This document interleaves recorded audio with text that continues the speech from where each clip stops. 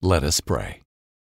If my people, which are called by my name, shall humble themselves and pray and seek my face, and turn from their wicked ways, then will I hear from heaven, and will forgive their sin and heal their land. 2 Chronicles 7:14. Heavenly Father, this is a strong prayer that I hear quoted a lot right now. It's a reminder that we, your people, have power to change the course of history. If we will put aside our sinful nature and wholeheartedly seek your face, you will hear our cry and forgive our sins.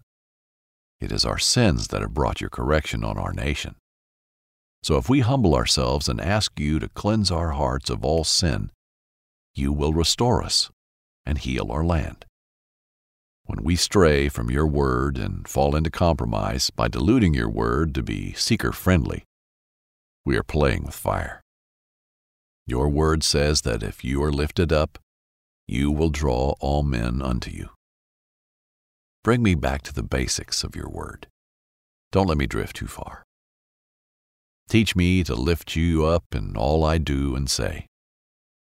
If I speak your truth and live in alignment with your will, you will honor and protect me.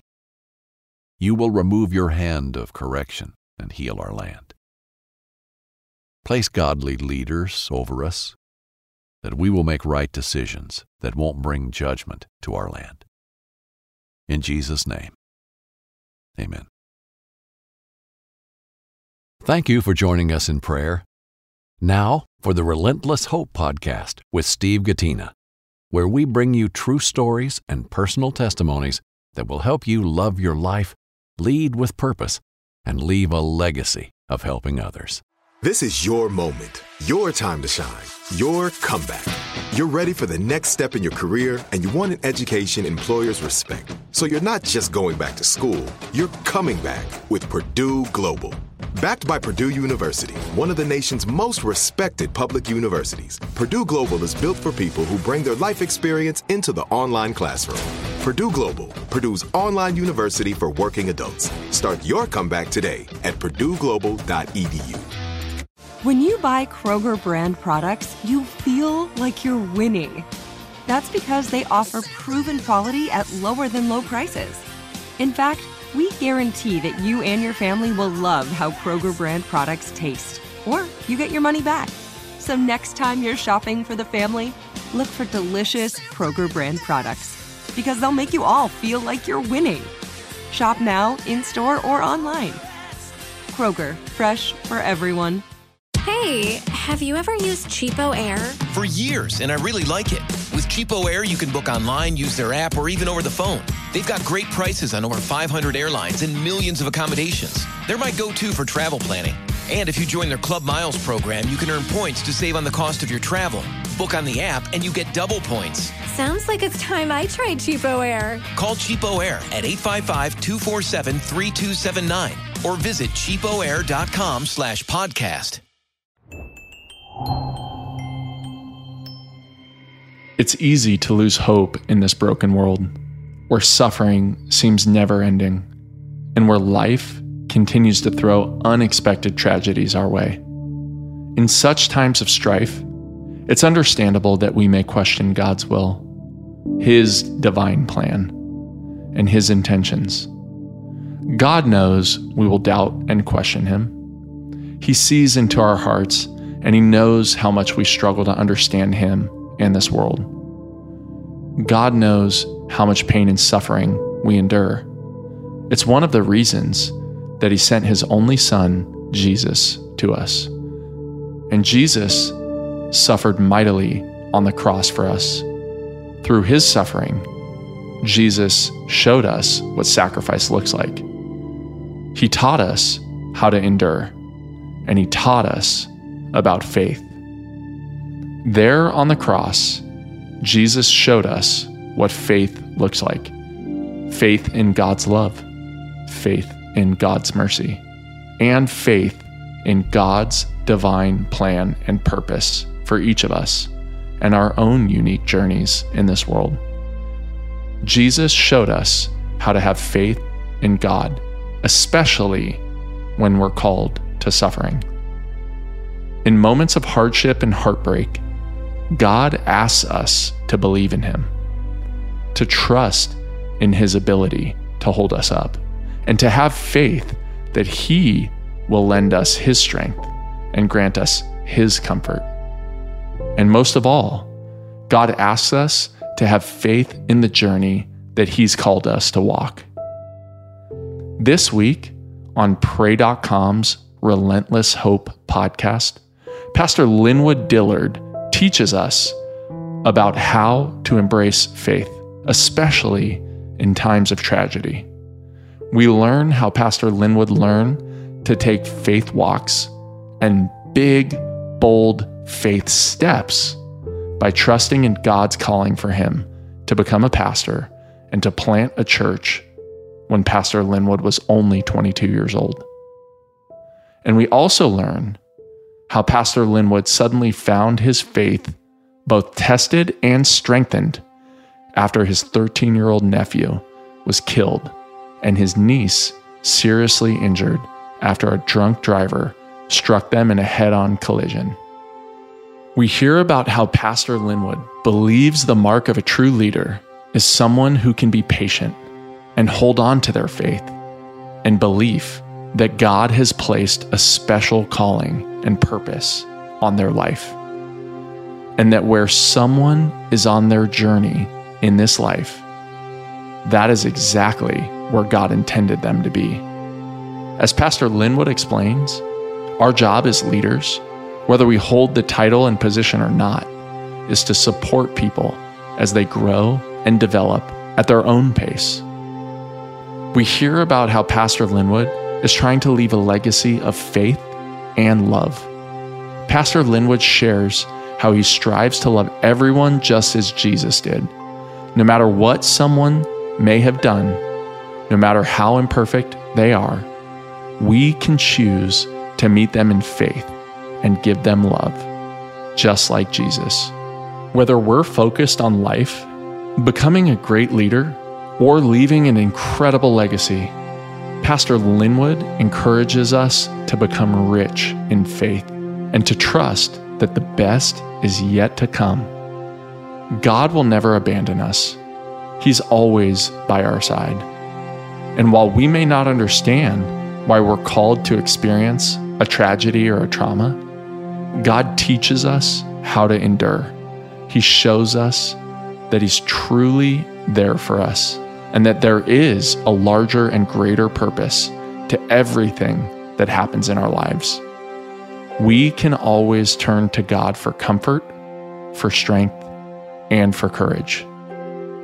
Faith is the strength by which a shattered world shall emerge into the light. A few years ago, Pastor Linwood Dillard would receive a call that his nephew had been in a car accident not too far from home. He was riding in the car with my niece, a great niece, and her boyfriend on the Saturday night before Sunday. And we got a call to come out to the accident site. I didn't think too much of it, maybe of some type of fender bender, and we're going to go home. When we got out there, I could see it like it's yesterday or even today. We got out there were fire trucks and emergency response units and police lights shining everywhere. And they were holding our family back, wouldn't let us get to the accident scene. And then we knew something was very, very wrong and strange when a helicopter touched down on the highway or the street where we were. And my nephew had to be airlifted to the med here in Memphis. My other niece and great niece and her boyfriend, they were put in the ambulance. Ultimately, there was a lot of devastation. Almost get kind of emotional now thinking about that moment. But when we got to the hospital and we were praying and hoping through the night that God would work a miracle, and the doctors was letting us know how critical my nephew was in the condition that he was in.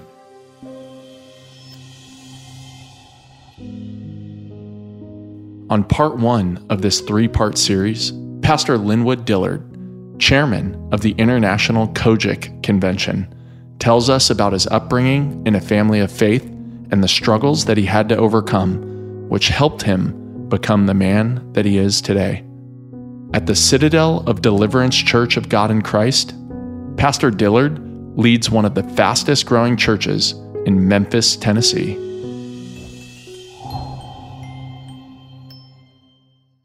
I was so blessed to be reared and raised in what I considered and yet considered to be a very functional home, and because I was so blessed and highly favored to have both parents in the home that loved God, loved each other, loved their family, and was committed to the kingdom of God and committed to their family.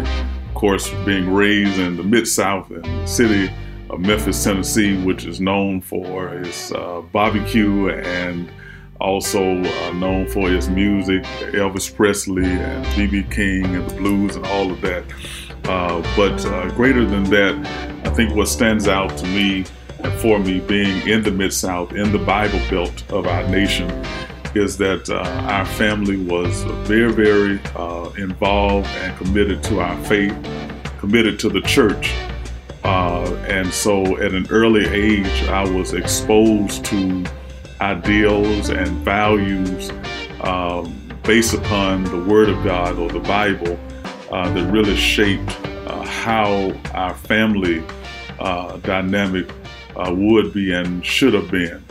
And so our family was very, very heavily involved in ministry and in church. My grandfather actually was the pastor. My grandmother was church mother, first lady. My father was a deacon, Sunday school superintendent and leader. My mother was choir president, children's ministry leader, and prayer warrior, all of that. And so my sisters and I have three sisters. My sisters and I, we had no choice rather than to go to church and become involved in church.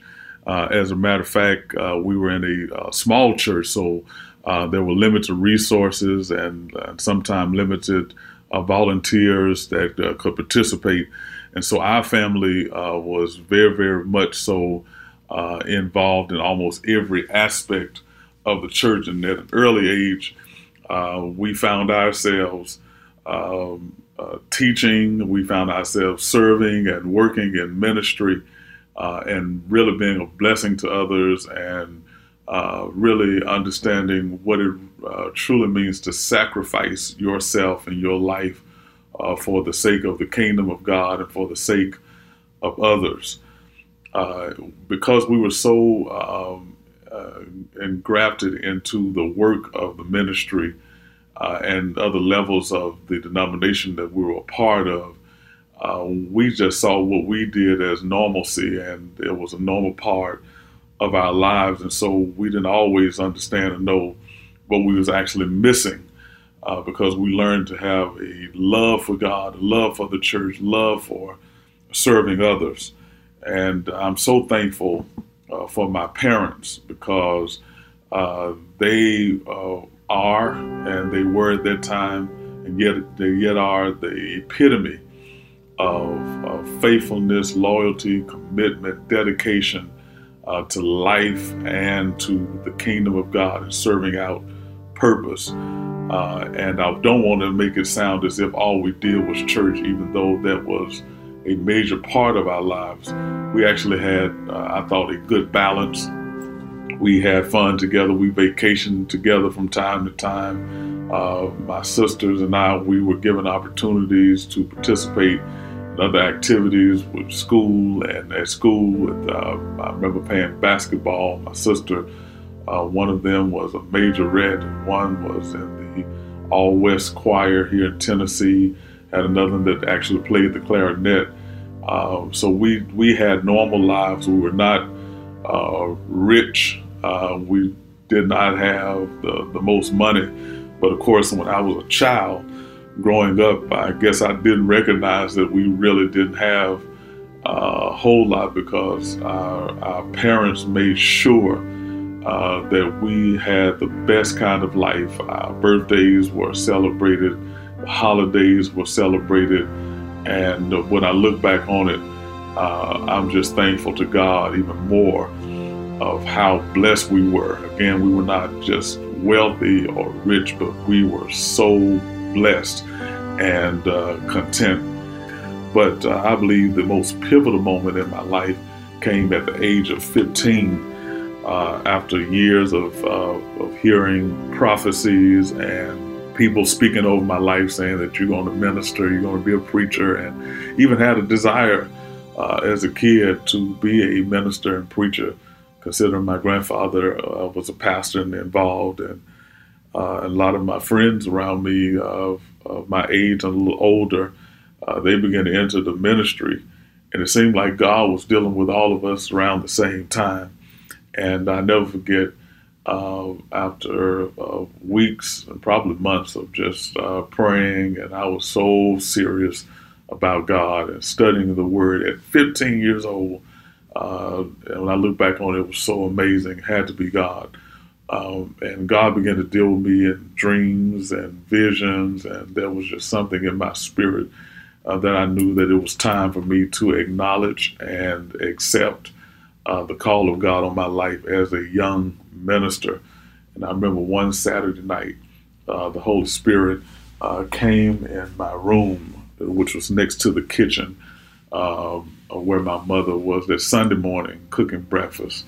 But the Holy Spirit began to minister to me. I felt the tangible presence of God. And God just began to reveal to me that you're not too young and it's time for you to step out. It was almost if it was so real that I could touch it, I could feel it, I could sense it. And a reverential fear came over me. And I came out of my room that Sunday morning before we went to church and told my mom that God had called me to the ministry. And that was so pivotal because I understood that ministry was nothing to play with, and you don't play with people's lives, and definitely don't play with God. And so I understood from that point on, I was locked in. I was, like Paul says, a prisoner for Christ. And so who I am now points back to that moment where I acknowledged and accepted my call to the ministry. I believe after 17 years of pastoring, 25 years of preaching, went to college, got a degree in engineering, worked in engineering, ultimately for Shelby County government as a staff engineer and then as a project manager. And then also planting a church, serving our denomination as a national youth leader and its national AIM convention.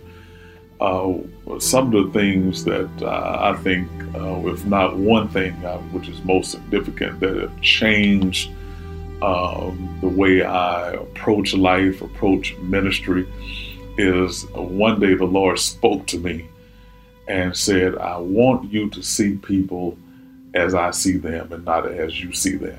I want you to treat people as I see them and not as you see them. I need you to handle people as I see them and not as you normally would.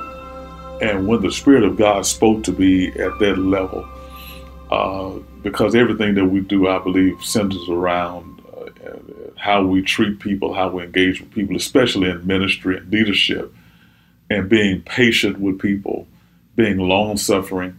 The Word of God talks a lot about relationships, interpersonal relationships, about resolving conflict. And sometimes we can become so inward-focused and self-focused until we don't give people an opportunity to grow and develop, and not knowing how to manage personalities, manage differences in people that are different from you, people that had a different upbringing, and how God is so patient with all of us and how God is so long-suffering with all of us. It is something when you get to that place that you understand that God has called you to a place of leadership where you don't have your own agenda, and that you must employ those ideals and values based upon the Word of God and the very nature of God. And so I had to take a step back and take an introspective look and put myself in a place of humility. Not that I was not loving people or not being patient with people, but even more so considering my own self and giving people opportunity again to grow and develop and sowing into them and pouring into them and loving people for who they are and where they are. I believe that that has most improved my life. I saw our church and our ministry take off in a different light. I saw the various committees and business ventures and leadership opportunities that I've had take on a different form because of me. Many times people may shift the blame, but a lot of times we take an introspective look and then through the filter and through the eyes of God, view life, view people. And when you do that, you will handle life and people in a very, very different way. I think the most difficult thing that ever happened to me was a few years ago when my nephew was killed by a drunk driver. He was riding in the car with my niece, great niece, and her boyfriend on the Saturday night before Sunday. And we got a call to come out to the accident site. I didn't think too much of it, maybe of some type of fender bender, and we're going to go home. When we got out there, I can see it like it's yesterday or even today. We got out there were fire trucks and emergency response units and police lights shining everywhere. And they were holding our family back, wouldn't let us get to the accident scene. And then we knew something was very, very wrong and strange when a helicopter touched down on the highway or the street where we were.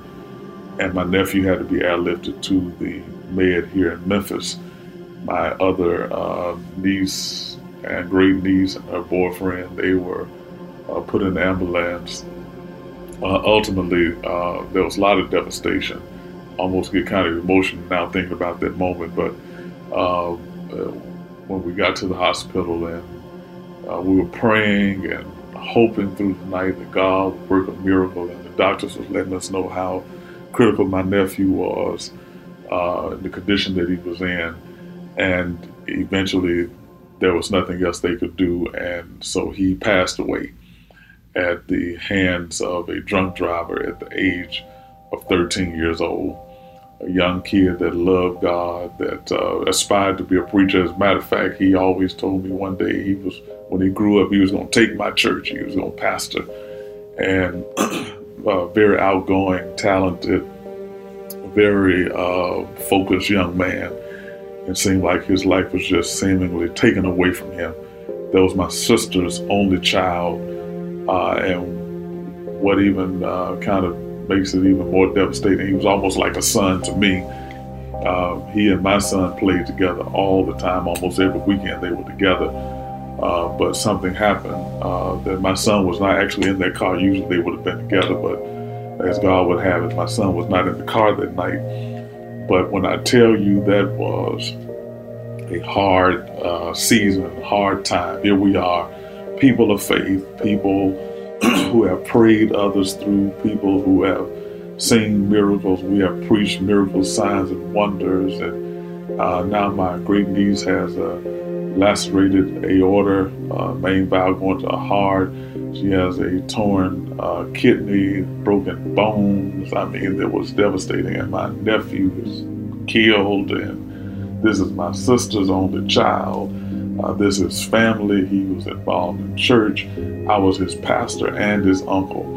Only pastor my family. I pastored my mother, father, all my sisters. They were all in the church. So I had to be pastor to them, pastor to our church and the young people that were connected.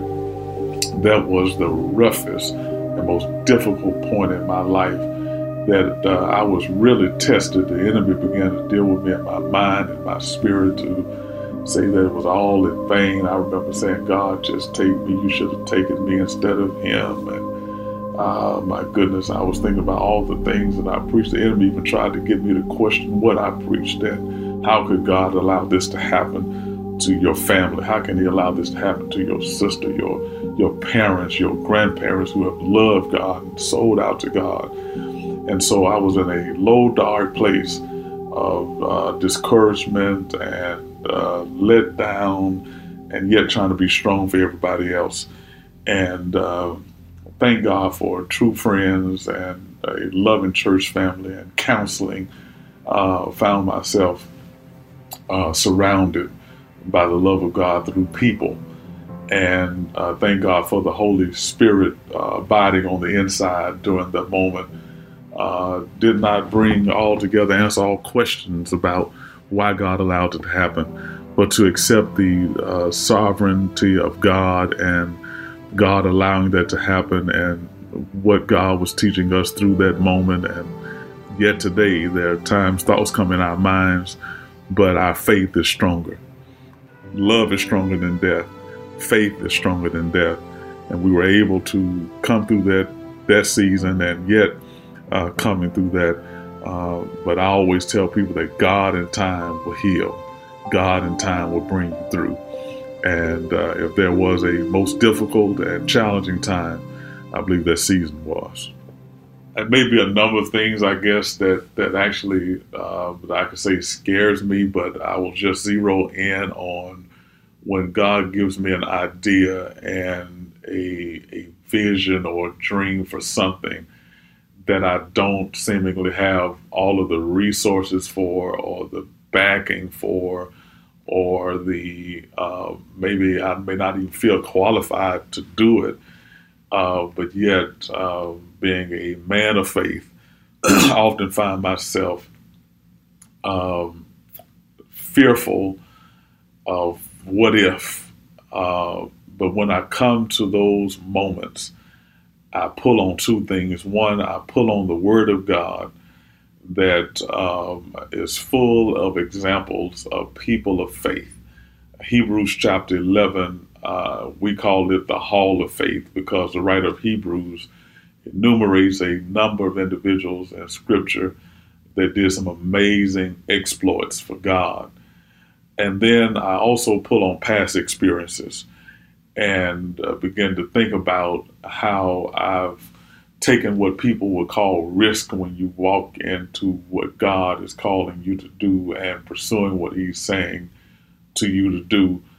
And I find joy and inspiration from that. And at that point, once I bring the Word of God and my past experiences together, I just say, God, this is your idea. You got this, and I'm going to follow suit with what you have revealed in my life. There are so many examples and testimonies of that. Of course, being 15 years old when I started preaching, but at 23, fresh out of college, newly married, one of the scariest things that I've had to do was when I planted the church so early and not went to any type of orientation and not gone to any type of class, but the inspiration of God and the blessing of my pastor planted a ministry with my wife and I and just a handful of people. And I had to endure a lot of opposition and a lot of people talking against and chattering against what I believe God had called. And what many didn't realize, I guess, is that in so much that they were saying different things about I was too young and I needed to wait and didn't know what I was doing, and his marriage is going to be torn up. He's moving too fast. He and his wife just got married. So that was scary, because some people that I thought would have supported did not support, and some of the people I looked up to spoke against it. But all I had was faith in God and faith in what I believe God was calling me to at that time in my life. I think that where I am right now in my life, that I believe may have been impossible to predict just 10 years ago, in that, yes, serving as pastor in the city of Memphis, but the opportunity to serve as the leader, coordinator, and chairman of the Church of God in Christ Summer Convention, which is one of the top 10 African American events that's held or hosted in the nation. Being able to lead and coordinate that particular convention and conference, I never saw that coming just 10 years ago. Never in my wildest dream would I have imagined having an opportunity to serve and impact thousands of individuals who would be exposed to the International Auxiliaries and Ministries Convention of the Church of God in Christ. Not only that, of course, being in ministry, you know what God is saying, you know where God is saying He's going to take you, but when you see things unfold as they are, you see what God said, but then the Bible says, now to Him that is able to do exceedingly and abundantly above all you can ask or think, according to the power that works in you. When you see God do more and above what He showed you, push you in a place of great humility and awe, and it is sobering to see all of the dynamics of the local church and also the ministry of literally traveling around the nation and the world, preaching and inspiring people and empowering people through seminars and symposiums and participating in business ventures and sitting at the table with politicians. I didn't see this 10 years ago. We were just doing what God called us to do, what we believe we were destined to do, and God continued to open up doors. So I think really fulfilling purpose and all the opportunities that God has given us to exercise our gift and share, work, the influence that He's given us for the betterment of our community. And just growing up in a very graceful atmosphere does not mean that we didn't have challenges or problems as life would present itself to any group of people, especially families.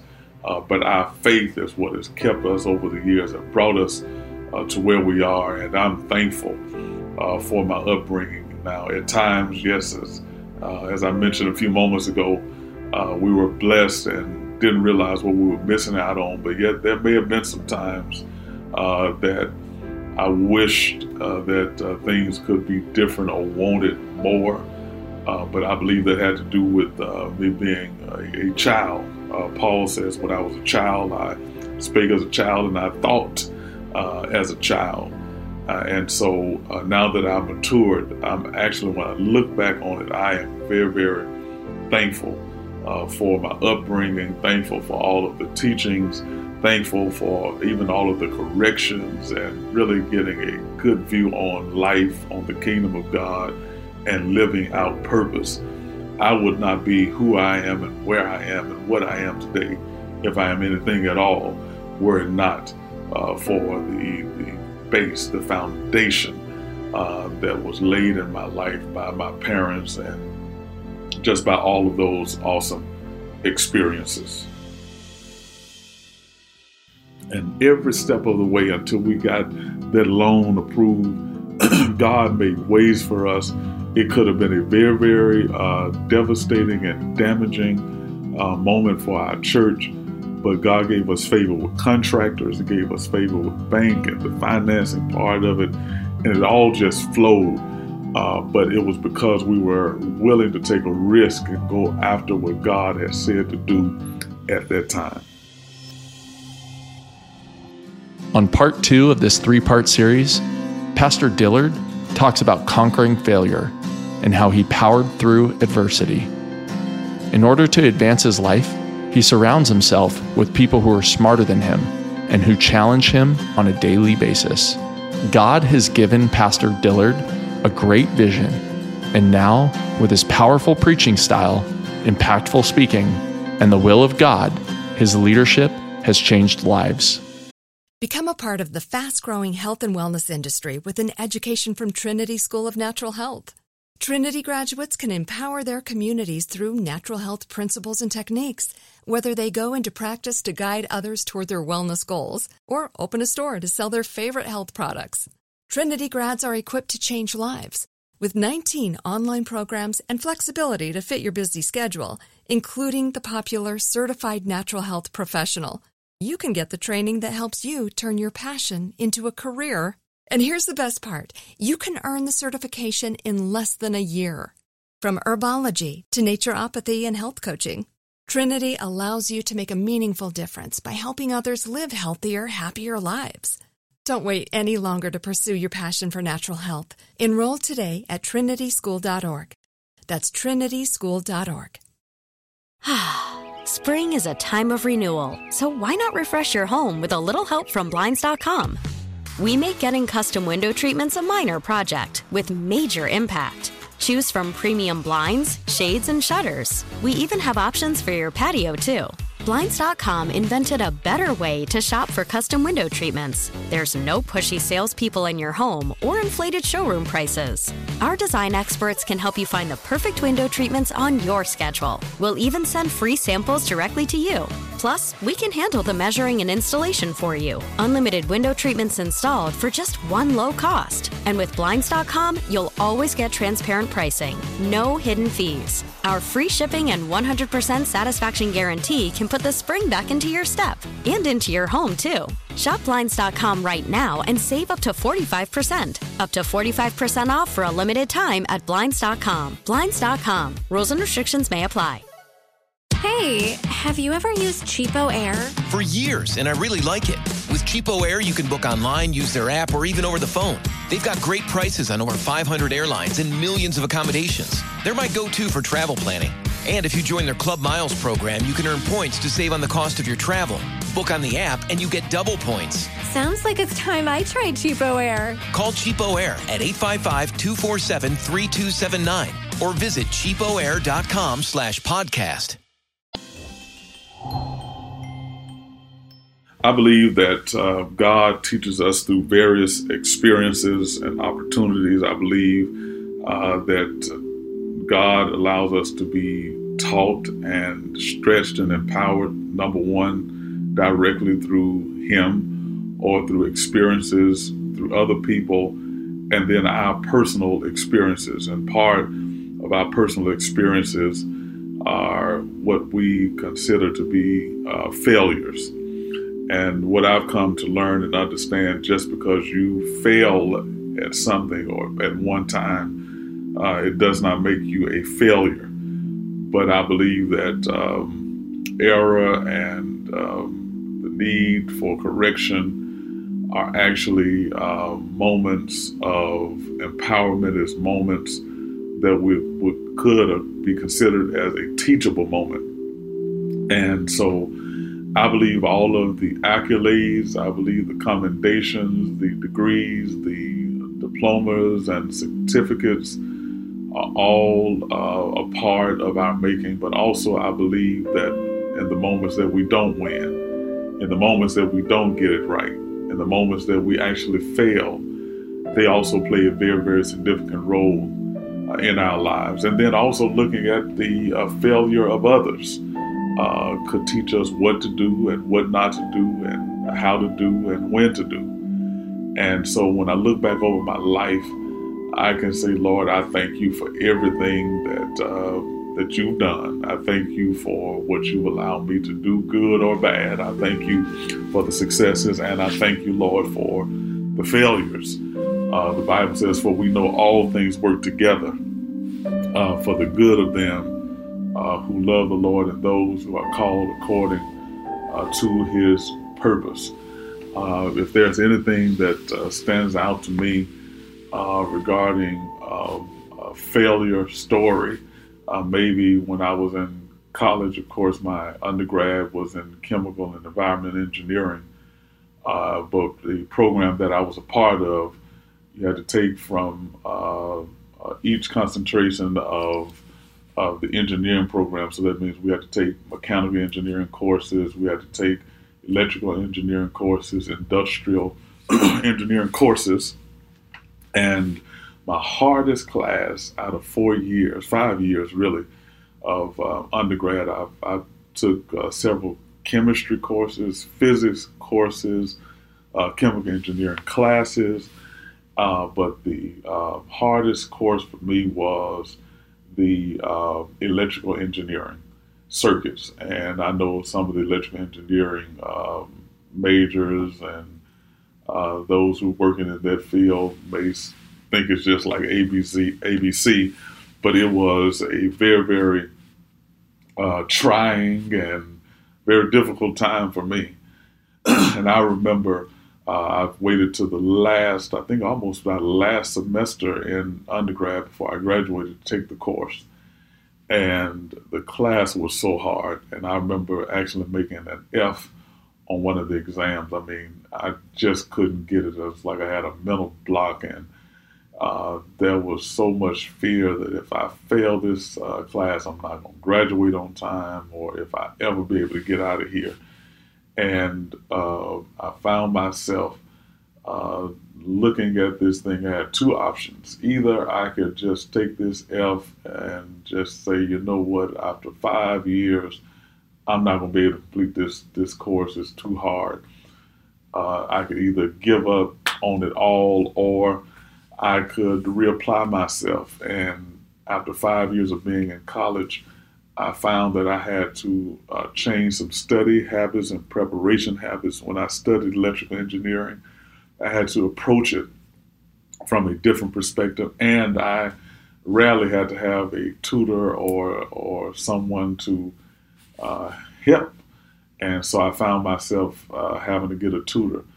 And it was just not about all of that, but what I learned from that is humility, and also facing problems and not giving up and really knowing what you desire and want out of life and at a particular point in your life. There are a number of things that I look for persons that I would consider to be close friends or friends at all. One is their integrity, their character. Are they driven?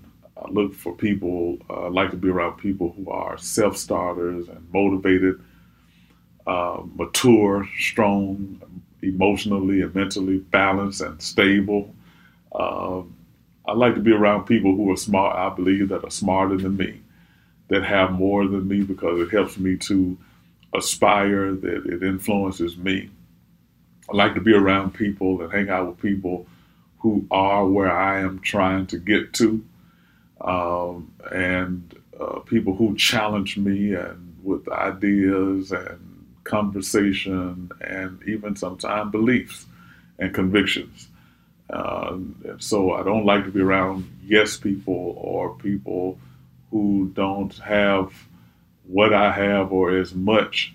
Doesn't say that I will not engage or befriend, but I'm very choice in how I engage, because I want to be a better person. I want to be a better husband, a better pastor, a better father, the whole 9 yards. I think that to create the right kind of environment where motivation can thrive is to be an example of what I am encouraging others to do and encouraging others to be, and also being transparent about life, about ministry, about business, just about leadership. Sometimes as leaders, we find ourselves trying to keep certain things away from people because it will maybe intimidate them or cause them to become fearful and walk away. But I believe that being transparent about your own experiences, about your own failures, about your own past, and really expressing liberty and freedom. So I think there are a number of things that should happen, or I would do, and actually implore and create an environment where people are free to be them and operate and to be celebrated. When there is an opportunity to do something that has never been done, when there's an opportunity to see something that has never been seen, especially when it comes from God, you have to bend rules. I found out that God many times may call us to do things that are illogical or that is against the norm. And a few great things have been birthed out of convenience and comfort. And so sometimes I believe that there are times that you break the rules so that you can accomplish the goals and the dreams that God has placed in your life and in your heart.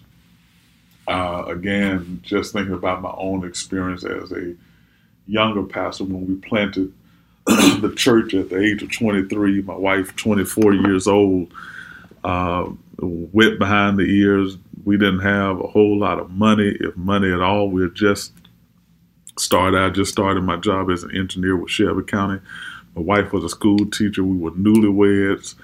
And so I think the unspoken rule was that you wait till you're a certain age, till you have certain amounts of money, till you have certain kind of people, till you have certain type of training. But there was a call of God and the timing that God had placed in our spirit to step out. And there were struggles, there were some challenges along the way. But as I stand today, I am thankful that we were obedient to God, because my family would not be blessed as where we are now. Our lives, our ministry, our business, our careers would not be where it is now if it were not for our obedience and breaking the rules.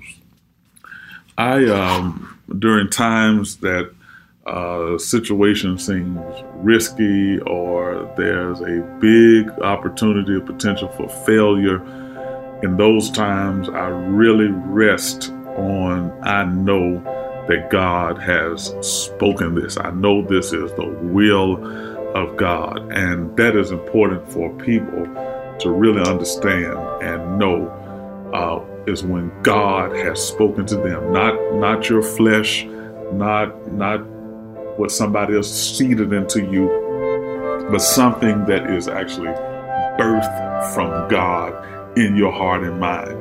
And when God tells me something, I'm almost like a bulldog.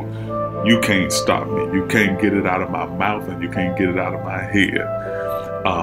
And so that gives me great courage and inspiration, even if it doesn't make sense, even if it seems like it is the most crazy idea. The fact that God said do this, the fact that I'm convinced that this is the right thing to do, really helps me to stand on that. And then I try to share that with those who are serving and working with us, so that they too can share in the vision and the dream, the objective, the goal, the project, or whatever is set before us. Letting them know, number one, this is God, and then also find myself would have counted up the cost and looking at the potential things that could challenge the success of what God has said, and allow God to give us wisdom on how to overcome this obstacle or this challenge. And yes, we understand that there is a potential for a loss, there's a potential for failure, but we trust God and we trust the process and we do all of our diligence. Someone once told me, pray like it all depends on God, because it does, but then work like it all depends on you, and it does. And so it's about inspiring and putting faith and hope in those who are called to stand with you. But you yourself, you have to be convinced of it. And I've seen that time and time again in my life, in our ministry. I remember when we built our first sanctuary. We were still a young congregation, and I was so excited about the plans that we had. And we had really spent all of the money we had raised over the years preparing to build. And we were at the crossroads, and the Lord had spoken to me and said, I want you to start building the church now. And this was I guess you'd say, confirmation and approval of the bank and didn't have any finances secure, but I had contractors lined up, had them working, and didn't know how I was going to pay them. And the church at that time, the persons that with us had faith in God, and then they had faith in our leadership. But I had to obey God, and every step of the way until we got that loan approved, God made ways for us. It could have been a very, very devastating and damaging moment for our church, but God gave us favor with contractors. He gave us favor with the bank and the financing part of it, and it all just flowed. But it was because we were willing to take a risk and go after what God had said to do at that time. When I get in moments in my life and in my ministry where I just feel overwhelmed or anxious, I just stop. I have to stop, and no working, no preaching, not even praying per se, but just sitting there to rest and to really gain focus back and recall back to my mind and my spirit. First of all, why? Why am I doing all of this? Why am I doing this? Why should I do this? And for me, it all has to point back to the calling of God, because sometimes we can get so busy and making things happen and getting things done that we forget about our purpose. Our purpose is what should motivate us and drive us. And sometimes we take on more than we should at a certain time or season. I believe because we've gotten off focus, and so we tend to stress ourselves out and get bent out of shape. And so I just stop everything, even if it's just taking a day to just breathe and understand that life is going to go on. And if you want to maintain your place in this life and in this world in your time, then you got to take your time, be patient. And so I really take a rest and really think through some things, clear my mind. Why am I feeling overwhelmed? Why am I feeling anxious? And then ask God to give me wisdom on what to do and restore me physically and emotionally. But resting is very, very much so a major part of that.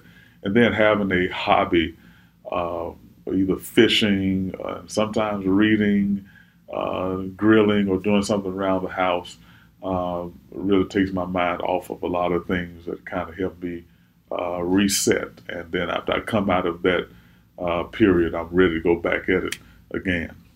The biggest challenge I faced in leading people was having patience with people, because everybody is not the same. Everyone have a different value system.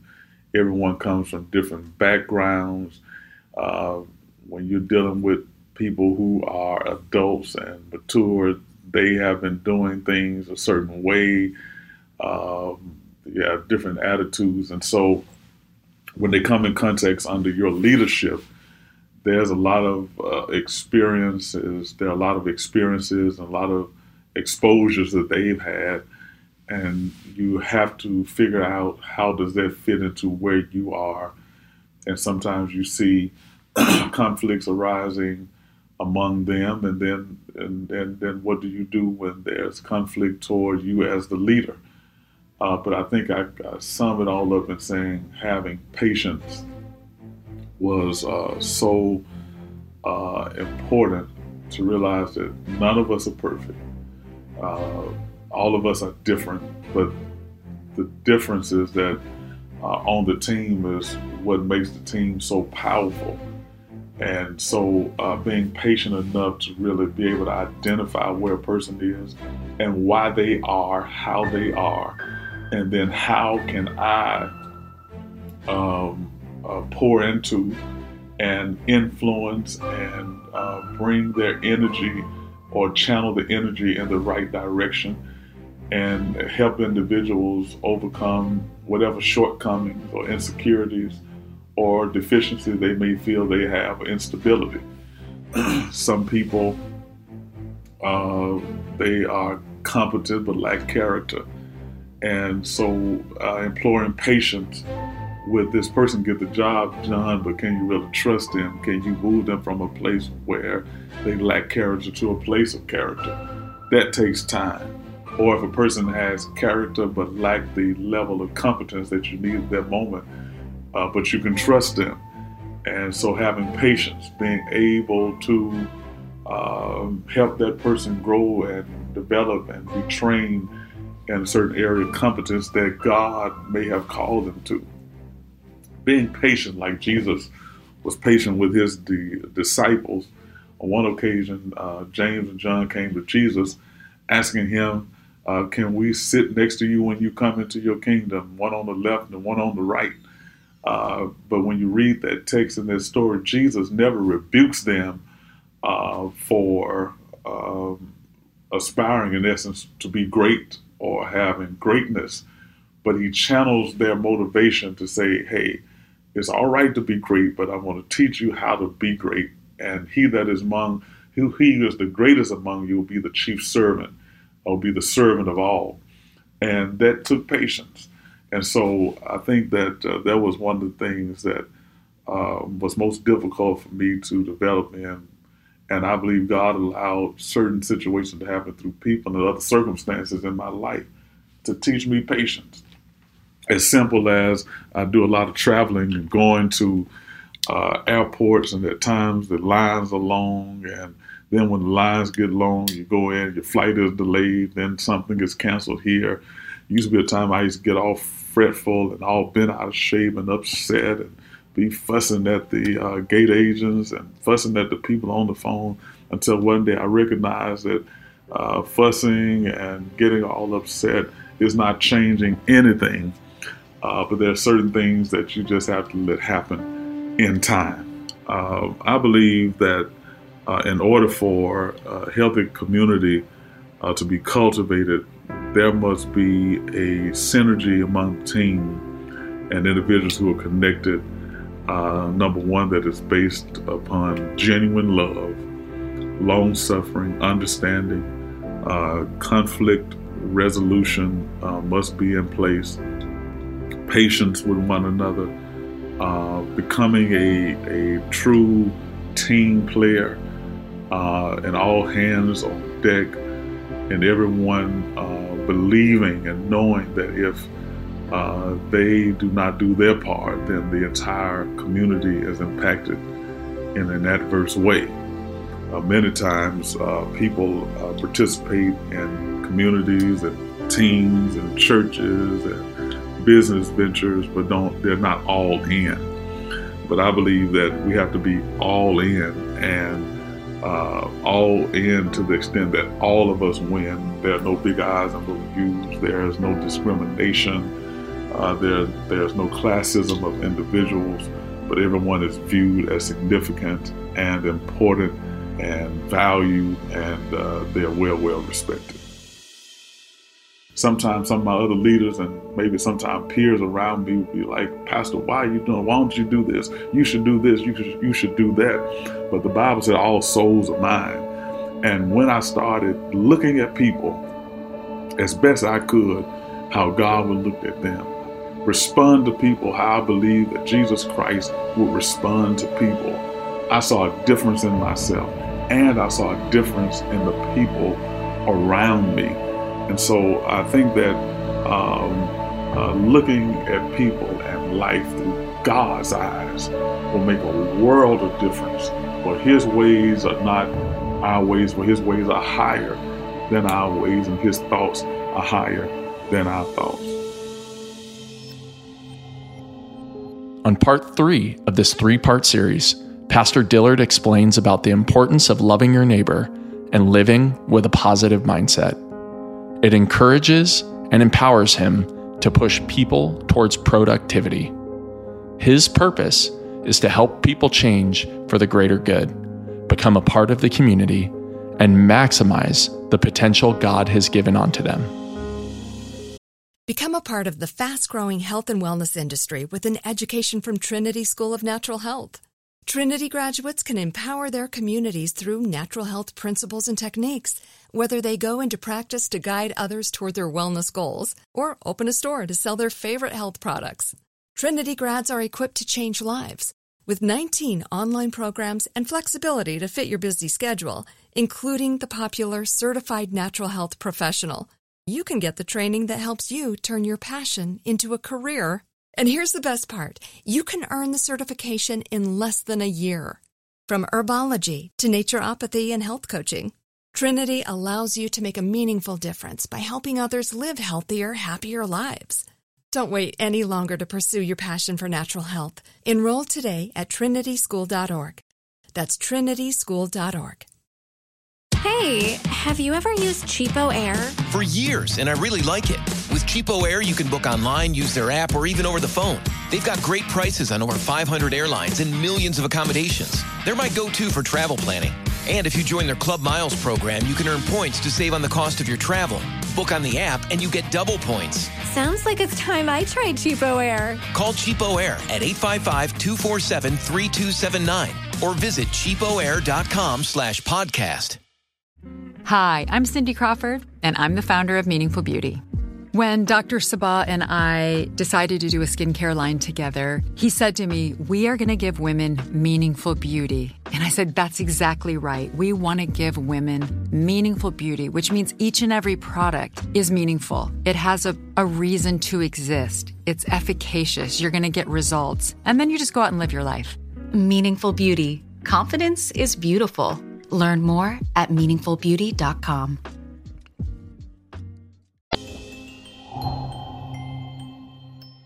If I had the power to solve one problem in this world, I believe it would be the problem of hatred and division and discord. Because I believe that the Bible is right, that we should love our neighbor as we love ourselves. And the source of a lot of warfare, the source of a lot of contention, racism, classism, sexism, is all based upon the lack of love, the hatred and the division that we see has torn homes asunder, has torn so many things apart. As a matter of fact, when I think about the Ten Commandments deal more with our relationship with others than directly to God himself, although we honor God through our relationship with others. But when you look at the first 4 commandments, they deal directly with our relationship with God. Thou shalt not have any other gods before me. Thou shalt not make unto thee an engraven image. Thou shalt not take the Lord's name in vain. Remember the Sabbath day to keep it holy. But then the remaining 6 of the 10 commandments had to do more with how we engage with one another and how we should respect one another. Honor your father and your mother. Thou shalt not kill. Thou shalt not commit adultery. Thou shalt not steal. Thou shalt not bear false witness against your neighbor. Thou shalt not covet. These things have to do with relationship with people. And I believe that the enemy's greatest tactic and scheme, as it's been said, is to divide and conquer. But if we can get the love of God in our hearts, the love of God in our world, that we are patient and gentle, meek, and honor and respect each other, how much more peaceable would our lives be, our world be? And I would go as far to say that even though it may seem to be unrealistic that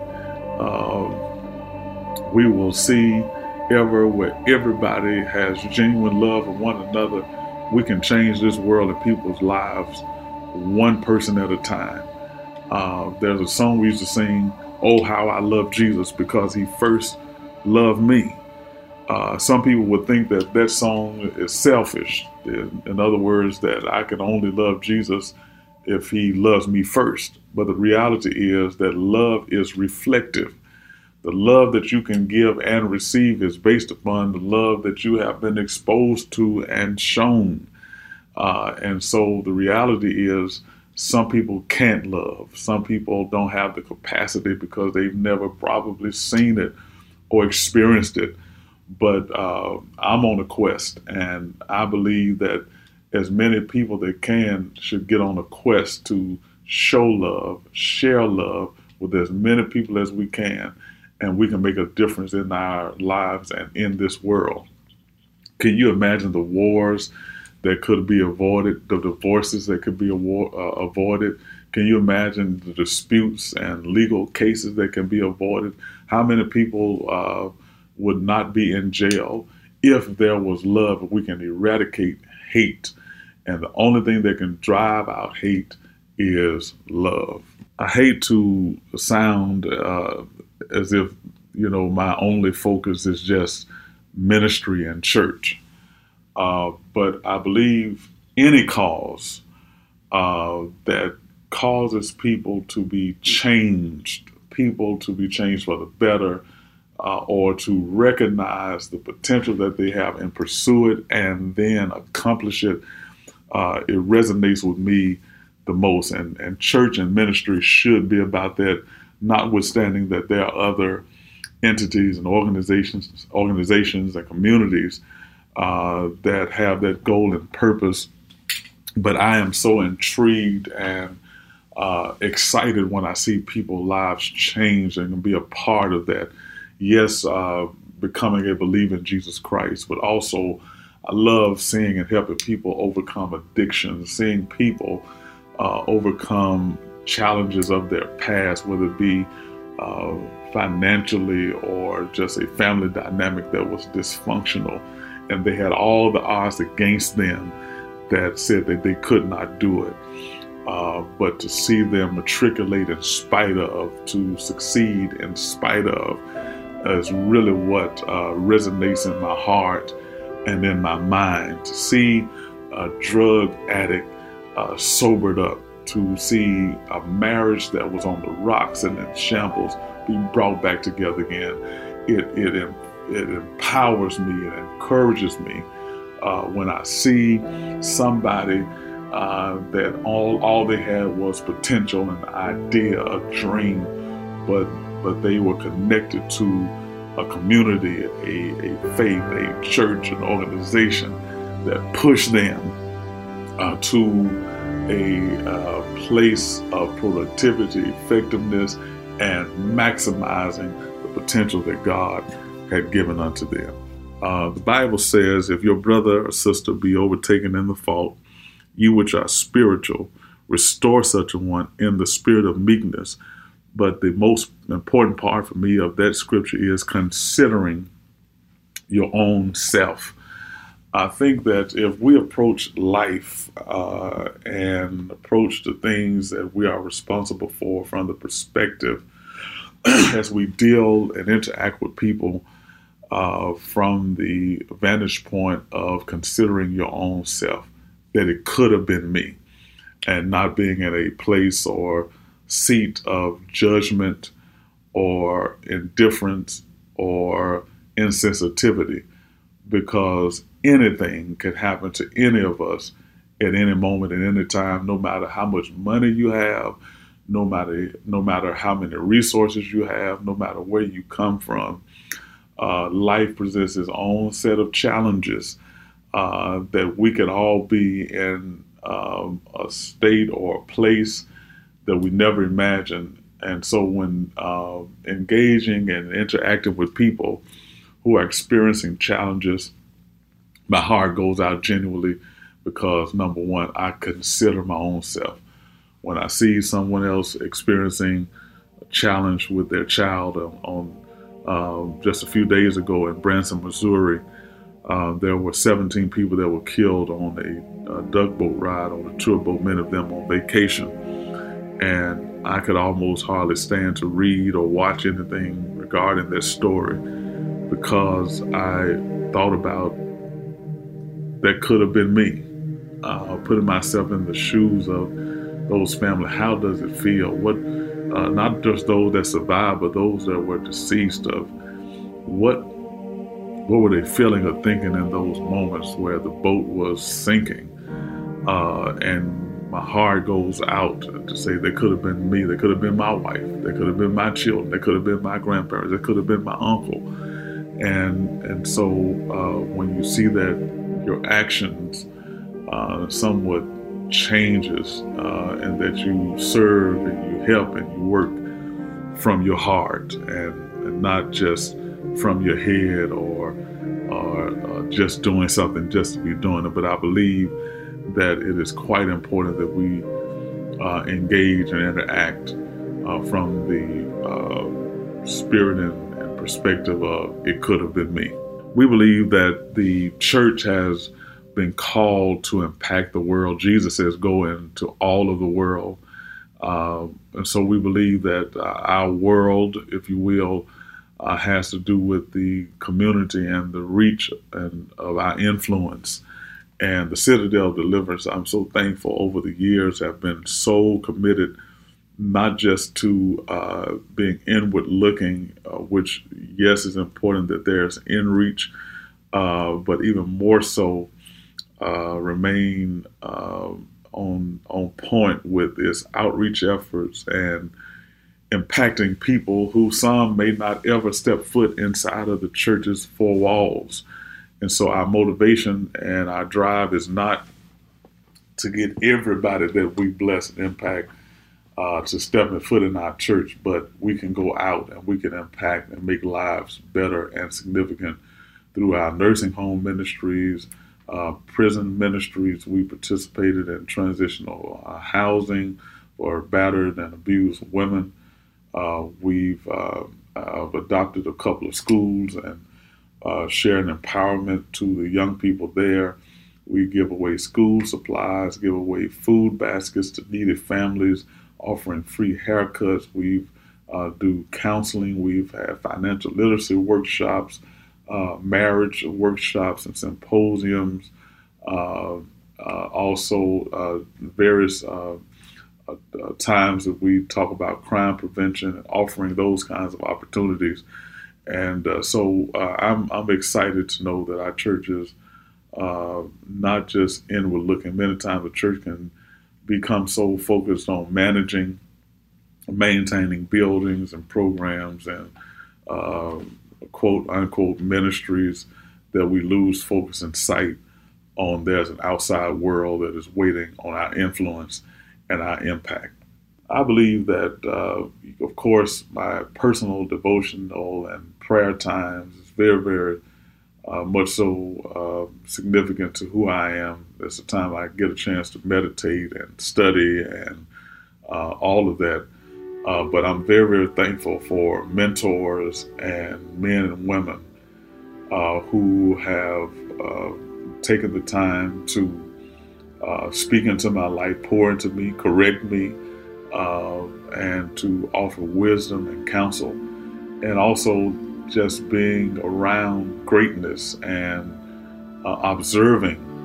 Some people can mentor you and teach you from a distance. And I'm thankful for so many people in my life.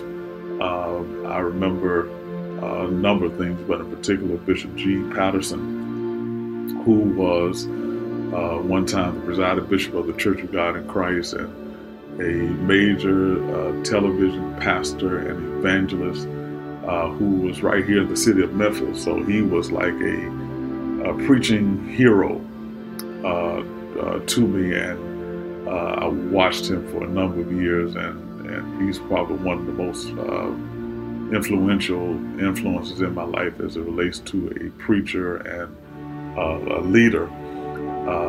But I remember once when he called for me to preach in one of our major convocations in the Church of God in Christ, and he said that the Lord had dropped me in his spirit.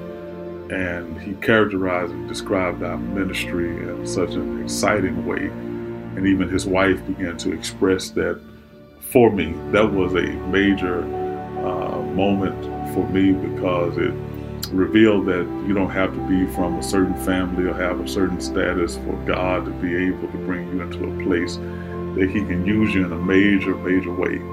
And so when Bishop Patterson gave us an opportunity and expressed his sentiments, you hear that from a childhood hero, it really does something to you. It was not necessarily a moment where I was just felt I was all of that, but it was humbling to think that God would allow me to be impacted and embraced by the life of this great man that I believe set me on a trajectory and a pathway, a journey to even greater levels of ministry and success. I think that one of the most significant times that I probably was deeply moved by our church, in particular was the brothers, the men of our church that had come together. All of the ministerial staff, the lay brothers came together to talk about the vision that God had given us in moving from one church building facility to another to accommodate the vision that God had given us to expand the ministry, to make a wider and greater impact on our community without me knowing or having to ask of them to do so. The brothers came together to talk about the need and the necessary things of this immediate community and how the church transitioning from one building to another accommodates that, and the responsibility that they had as men. And they began to organize and make commitments of giving and sowing and contributing to the effort and the vision. And what that did for me was not exciting just because they were talking about giving money, but what was so exciting for me and what moved me so is to when I got the report of how they discussed the passion for why, the drive and the motivation for doing something greater. It's not just because we want a bigger church building, but they understood what the capacity would do for us in reaching more people, offering more ministry programs, offering more outreach, community-based and focused programming and ministries. When I heard that, my heart was just so deeply moved, and I was thankful to God that the vision is not just the pastor's vision, but now it's a shared vision that will cause our church to go from just a surviving church to a thriving church.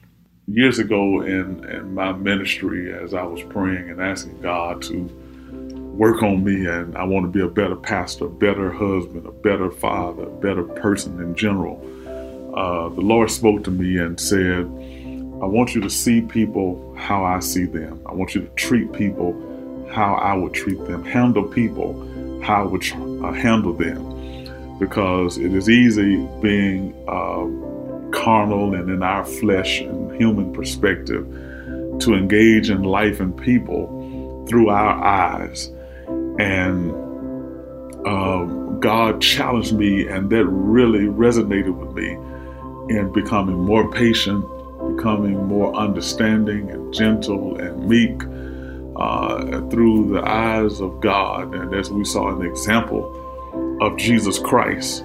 And when I began to look at the world and look at people that I was called to as a pastor and as a leader, it changed how I engaged with them. It changed how patient I was with them. It changed how understanding I became with them. And sometimes some of my other leaders and maybe sometimes peers around me would be like, Pastor, why are you doing? Why don't you do this? You should do this. You should do that. But the Bible said all souls are mine.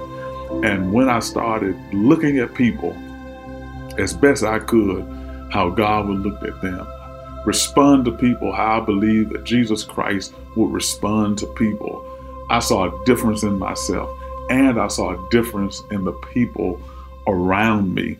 And so I think that looking at people and life through God's eyes will make a world of difference.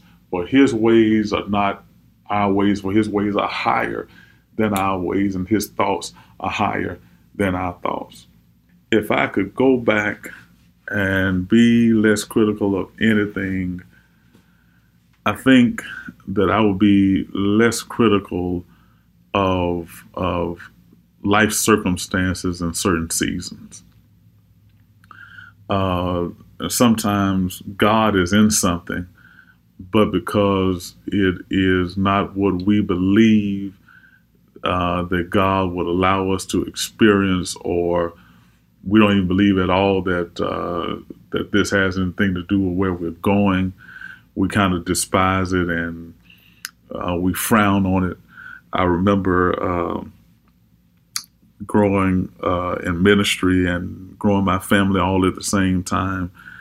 There was some very, very difficult days and some difficult times, and had to make decisions sometimes whether I'm going to pay the church mortgage or I'm going to pay my personal mortgage, because we didn't have many people at the time, and so resources and finances were very, very limited.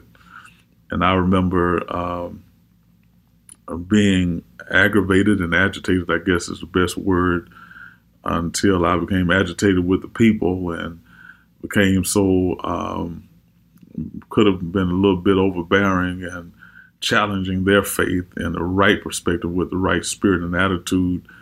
And I had to check myself and check my attitude, not to criticize people for where they are in their life circumstances. But sometimes God allows us to go through certain seasons and certain things, I believe, to challenge us, number one, and to prepare us for where He would take us. And so I don't think I would be so critical of the kind of car I drove in, the kind of things that I possess, but looking at them all as a part of the process and the journey that God has for us. I wish I had known younger that great things take time to come into fruition. As a young man, I think many people at the early age wants everything quick, fast, and in a hurry. And so we tend to make decisions and do things that we feel is going to give us the quickest and the quickest turnaround on certain things. And so we make decisions, we do things based upon how fast what we're looking for can manifest. And so some relationships probably I would not have engaged in, some deals I probably would not have made, some places I would not have gone. And so I think that being patient and understanding timing, especially the timing of God, is so very, very important in our lives. There was a man that was planting an apple tree, and he was about 95, 96 years old. And some people came around asking him, hey man, you're 95 years old, you're planting this apple tree, and one day you're going to die before this apple tree grows and you'll be able to reap the benefits of some of the apples that's going to come from this tree. And the man responded to them and said, hey, I'm not building this for myself, I'm building for those that will enjoy the apples that come from this tree. And I've come to realization that that's really what life is all about, creating opportunities and doing things, setting things up, not necessarily for myself, but for others. I believe the ministries that God has blessed us to establish and things He's allowed us to do, in as much as it's impacting people now, but I believe it is going to impact people in the future through simple things as writing books and blogs and various things of that nature, and establishing programs that will outlive and outlast myself. I believe will be an impact on future generations. I would like to be remembered as a person, number one, that loved God, loved his wife, loved his family, and pursued everything that God had called for me to do and to be, that ultimately impacted people, changed people's lives, and caused people to realize there's hope, there's light, and there's life, no matter what situation or what point they're in. I want to be remembered as someone who tried his best to help as many people as he possibly could, and prepare other leaders and individuals to continue to impact the world one life at a time. And I think through how I engage and interact and care for my wife and children as the priest, the prophet, and provider of my home lends to that. My constant drive and motivation to ensure that we are continually being creative and innovative in the ministries that we believe change lives and make people better, are cutting edge and remain relevant. And also just living my life to the extent that someone can emulate it or look to say, I want to be like that. I want to do that. I want to be able to change lives. I want to be able to bear good news. I want to be able to give people hope and inspiration. And so I try to maintain a life of integrity and character, and a life that is not self-serving, but self-sacrificing. And I guess to sum it all up, to say that I would like to be remembered as a person that was a self-sacrificing leader, self-sacrificing father, a self-sacrificing man.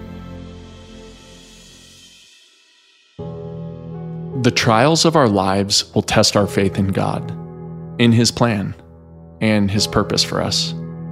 And that's, in part, what they're supposed to do. Trials show us the strength of our faith in God, and trials help us grow in faith. When we suffer, God wants us to lean on our faith. He wants us to be like Jesus, who endured the cross because He had faith in His Father and faith in His Father's greater vision and purpose for humanity. Faith in God doesn't mean we will understand why something has happened or is happening. And faith in God doesn't mean that bad things will pause or pass us by. Faith in God simply means that we are willing to let go of our doubts and concerns, our struggles and strife, and to trust that God is always watching over us, to trust that God always has our best interests at heart, and to trust that God has a plan to provide us and this world with a brighter, more brilliant, and more loving future. This week on Pray.com's Relentless Hope podcast, Pastor Linwood Dillard taught us about having faith in God. We learned that even as a pastor who preaches love and faith, he could have moments of doubt, questioning his abilities and his beliefs. We learned how Pastor Linwood's 13-year-old nephew was killed and his niece severely injured in a head-on collision with a drunk driver, and that this tragic experience actually strengthened his faith in God. As Pastor Linwood taught us, everyone will experience moments that test our faith, but our faith is stronger than any trauma, tragedy, or even death, and that God and time will heal all things. And it's through our tragedies and our faith that we can draw closer to God. We also learned some of the traits that Pastor Linwood looks for in great leaders, like being faithful, having commitment and discipline, a strong character and integrity. And Pastor Linwood encouraged us to be big enough leaders to let someone else be big too. And we learned how Pastor Linwood is working to leave a legacy of both faith and love. As a man of God, Pastor Linwood said, if there is one clear message that Jesus would have us share and spread beyond the gospel and the good news of Jesus Christ, it's that we need to love each other here on earth. Pastor Linwood explained that we can't just look towards heaven because we can't go to heaven without really having loved each other here. Pastor Linwood encouraged us to be like Jesus, to accept and love everyone because Jesus never turned anyone away, and to have faith and remember that God put a special calling and purpose inside everyone's heart. Every day, God calls us to see ourselves, to see each other, and to see this world for what it can become. He asks us to look beyond the brokenness, to see the world He sees, and to believe in the world He is creating for us. He asks us to lay down our fears and our doubts, to have faith in Him, faith in His plan, and faith in the purpose and calling that He has placed within each of our hearts. Faith is unseen but felt. Faith is strength when we feel we have none. Faith is hope when all seems lost. If you've been inspired by today's podcast, be sure to share it with someone you love. You never know the impact that you can have on someone's life when you just give hope a voice. My name's Steve Gattina, and I'm the host of the Relentless Hope podcast. I hope you have a great day.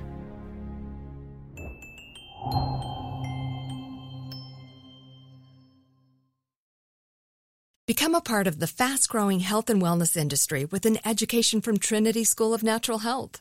Trinity graduates can empower their communities through natural health principles and techniques, whether they go into practice to guide others toward their wellness goals or open a store to sell their favorite health products. Trinity grads are equipped to change lives with 19 online programs and flexibility to fit your busy schedule, including the popular Certified Natural Health Professional. You can get the training that helps you turn your passion into a career. And here's the best part. You can earn the certification in less than a year. From herbology to naturopathy and health coaching, Trinity allows you to make a meaningful difference by helping others live healthier, happier lives. Don't wait any longer to pursue your passion for natural health. Enroll today at trinityschool.org. That's trinityschool.org. Hey, have you ever used Cheapo Air? For years, and I really like it. With Cheapo Air, you can book online, use their app, or even over the phone. They've got great prices on over 500 airlines and millions of accommodations. They're my go-to for travel planning. And if you join their Club Miles program, you can earn points to save on the cost of your travel. Book on the app, and you get double points. Sounds like it's time I tried Cheapo Air. Call Cheapo Air at 855-247-3279 or visit cheapoair.com/podcast. This episode brought to you by 20th Century Studios' Kingdom of the Planet of the Apes. Director Wes Ball breathes new life into the epic franchise. As a ruthless king attempts to build his empire at the expense of the remaining human race, a young ape begins a journey to fight for a future for apes and humans alike. Kingdom of the Planet of the Apes. Enter the kingdom in IMAX, now playing, and theaters everywhere. Get tickets now.